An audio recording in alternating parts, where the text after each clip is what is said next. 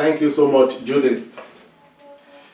This morning we'll be going back to look at the book of John, and those of you who are members of King's Church, you will recall that at the beginning of the year, at the start of the year, we were talking about two lenses for us to maintain a sharp and clear focus.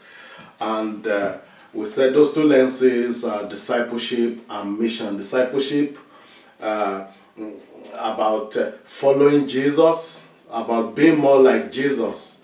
And we talked about mission, that it's about knowing that Jesus has sent us into this world the same way he was sent into our world.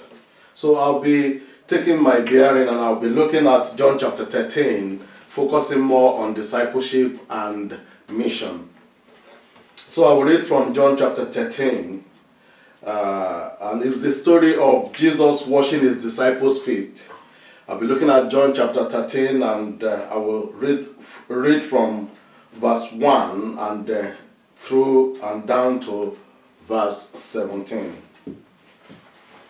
It was just before the Passover festival. Jesus knew that the hour had come for him to leave this world and go to the Father. Having loved his own who were in the world, he loved them to the end. The evening meal was in progress, and the devil had already prompted Judas, the son of Simon Iscariot, to betray Jesus. Jesus knew that the Father had put all things under his power, and that he had come from God and was returning to God. So he got up from the meal, took off his outer clothing, and wrapped a towel around his waist. After that, he poured water into a basin and began to wash his disciples' feet, drying them with the towel that was wrapped around him. He came to Simon Peter, who said to him, "Lord, are you going to wash my feet?" Jesus replied, "You do not realize now what I am doing, but later you will understand." "No," said Peter, "you shall never wash my feet." Jesus answered, "Unless I wash you, you have no part with me." "Then, Lord," Simon Peter replied, "not just my feet, but my arms and my head as well." Jesus answered, "Those who have had a bath need only to wash their feet.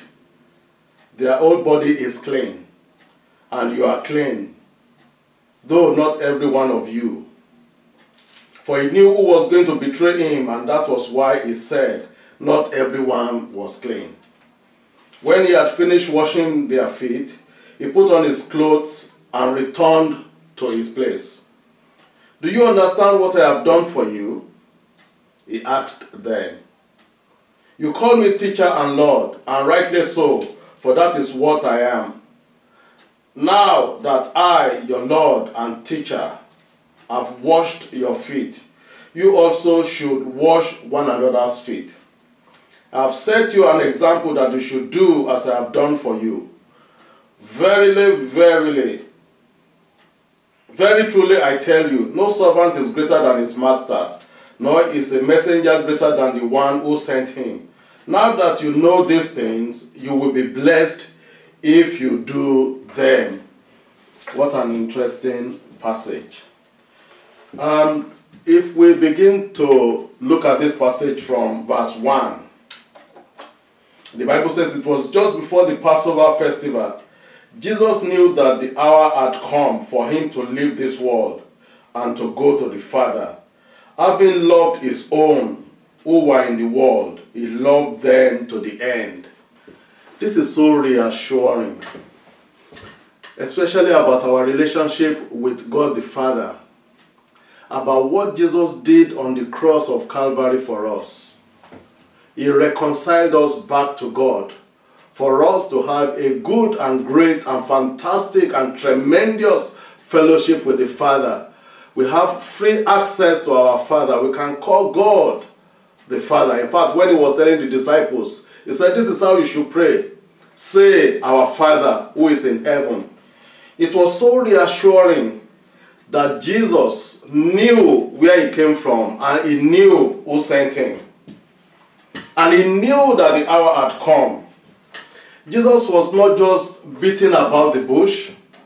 Jesus knew what he was supposed to accomplish here on earth. He knew his purpose on earth. And he knew the right time that he was going to leave this world and go to the Father. The next thing I can see from that scripture is that the Bible says he loved us. Jesus loved us. He loved those of us who have given our lives to him. And if you have not this morning, you can make a decision to do that. But he did not just love us for 1 month, for 2 months, for 10 years, for 50 years. The Bible says he loved them to the end. The love of God continues.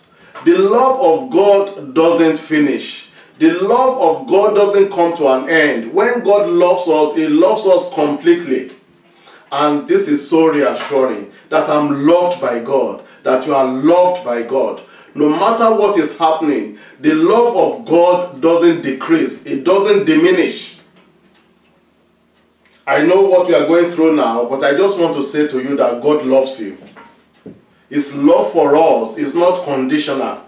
The Bible says he loved us to the end.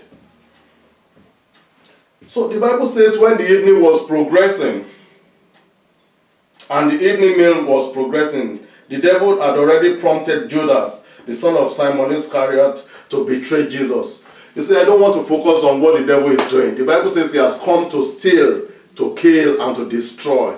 He prompted Judas Iscariot to betray Jesus, but that's not what I want to focus on. But we can see a bit of the activity of the devil even at Jesus' time. Verse 3, the Bible says, Jesus knew that the Father had put all things under his power, and that he had come from God and was returning to God. This is such a great confidence that we have in God. We can see that Jesus knew his identity.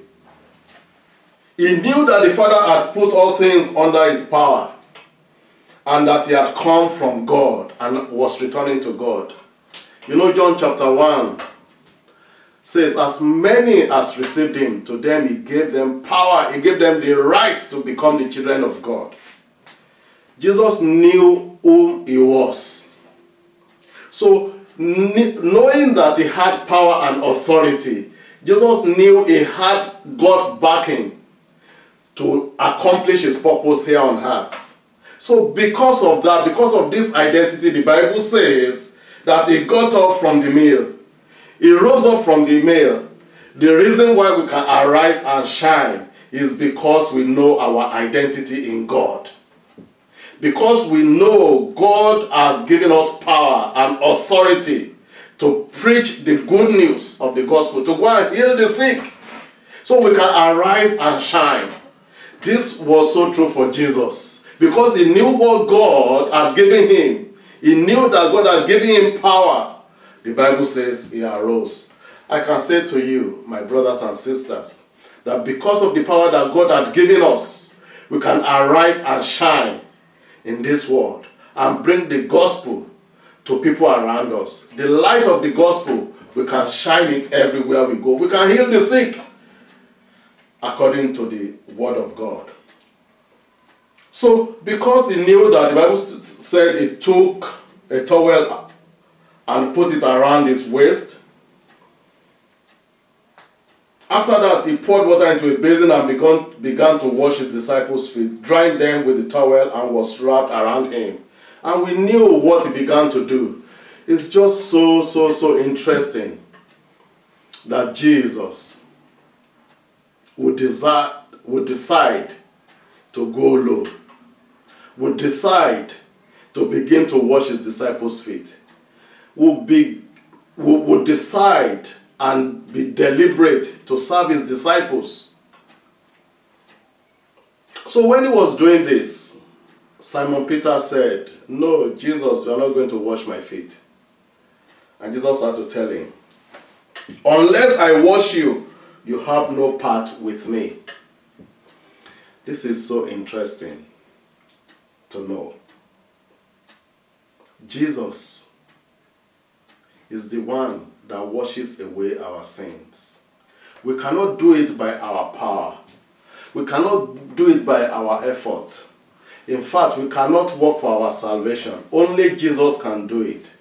Some people think you need to observe some rules, you need to do some things to be saved.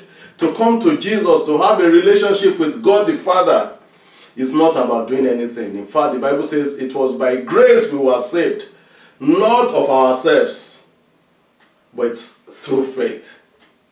I want to say to you today, if you want to come to Jesus, Jesus has the power to cleanse us from all our unrighteousness. Is there an habit you have there and you are saying, "Lord God, I want you to help me today"? Jesus has the ability to wash us clean, to wash away our sins, and to wash us from all our unrighteousness.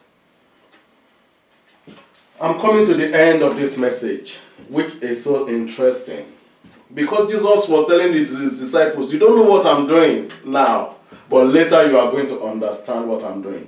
But he began to explain to them the purpose of what he was doing, which is what I want to focus on. In verse 12, the Bible says, when he had finished washing their feet, he put on his clothes and returned to his place. "Do you understand what I have done for you?" He asked them. "You call me teacher and Lord, and rightly so, for that is what I am. Now that I, your Lord and teacher, have washed your feet, you also should wash one another's feet. I have set you an example that you should do as I have done for you. Very truly I tell you, no servant is greater than his master, nor is a messenger greater than the one who sent him. Now that you know these things, you will be blessed if you do them." The next thing he told his disciples is that they should wash one another's feet. He was telling them, he was sharing with them the principle of service. First of all, the Bible said he washed their feet. And I want to say that Jesus washed away our sins.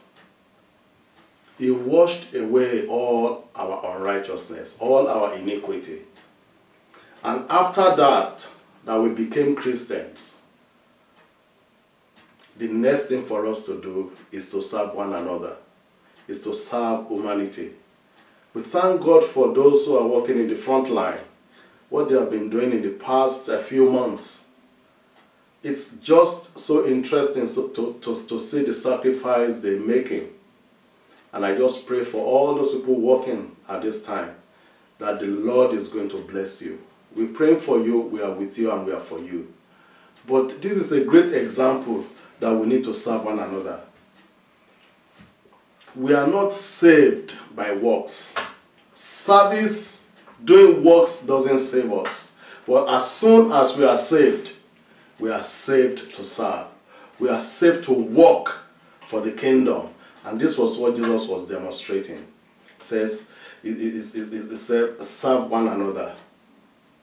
It says, do this to one another. And when you look at the New Testament, there are many places in the New Testament that talks about loving one another, honoring one another, encourage one another, greet one another, speak the truth to each other in love. So many places, there are so many areas in which we can serve, especially at this time. You know, you can decide that every 10 minutes, every 15 minutes, I'm going to pray for this country. I'm going to pray for what is happening.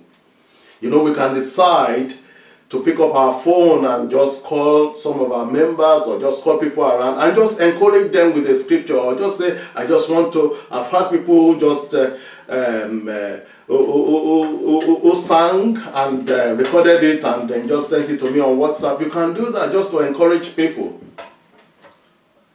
My brothers and sisters, there are so many areas for us to serve, and God is depending on us. Jesus says, if I, your teacher, I will do this. you should do this to one another. I've set you an example. Jesus has set an example for every one of us, that as soon as we became Christians, we should serve one another. I just like what Paul did. As soon as he encountered Jesus, the Bible says, he asked a question, what do you want me to do?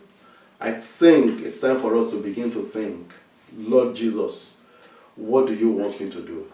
Thank you for the confidence you have given me.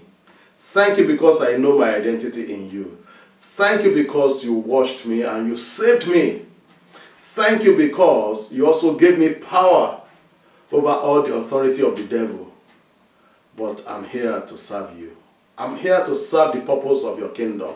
I'm here to serve my fellow human being. I'm here to serve my brothers and sisters. Lastly, the Bible says, now that you know these things, you will be blessed if you do them. It's not just hearing these things. Jesus says you will be blessed. So I discovered that there's a blessing that comes when somebody prays for me or when I pray for people. But there's also another blessing that comes when we serve the Lord. God is going to reward us. God is going to bless us as we give our lives to Him and as we serve Him even at this time. Let us pray together. Lord Jesus, thank you for your word.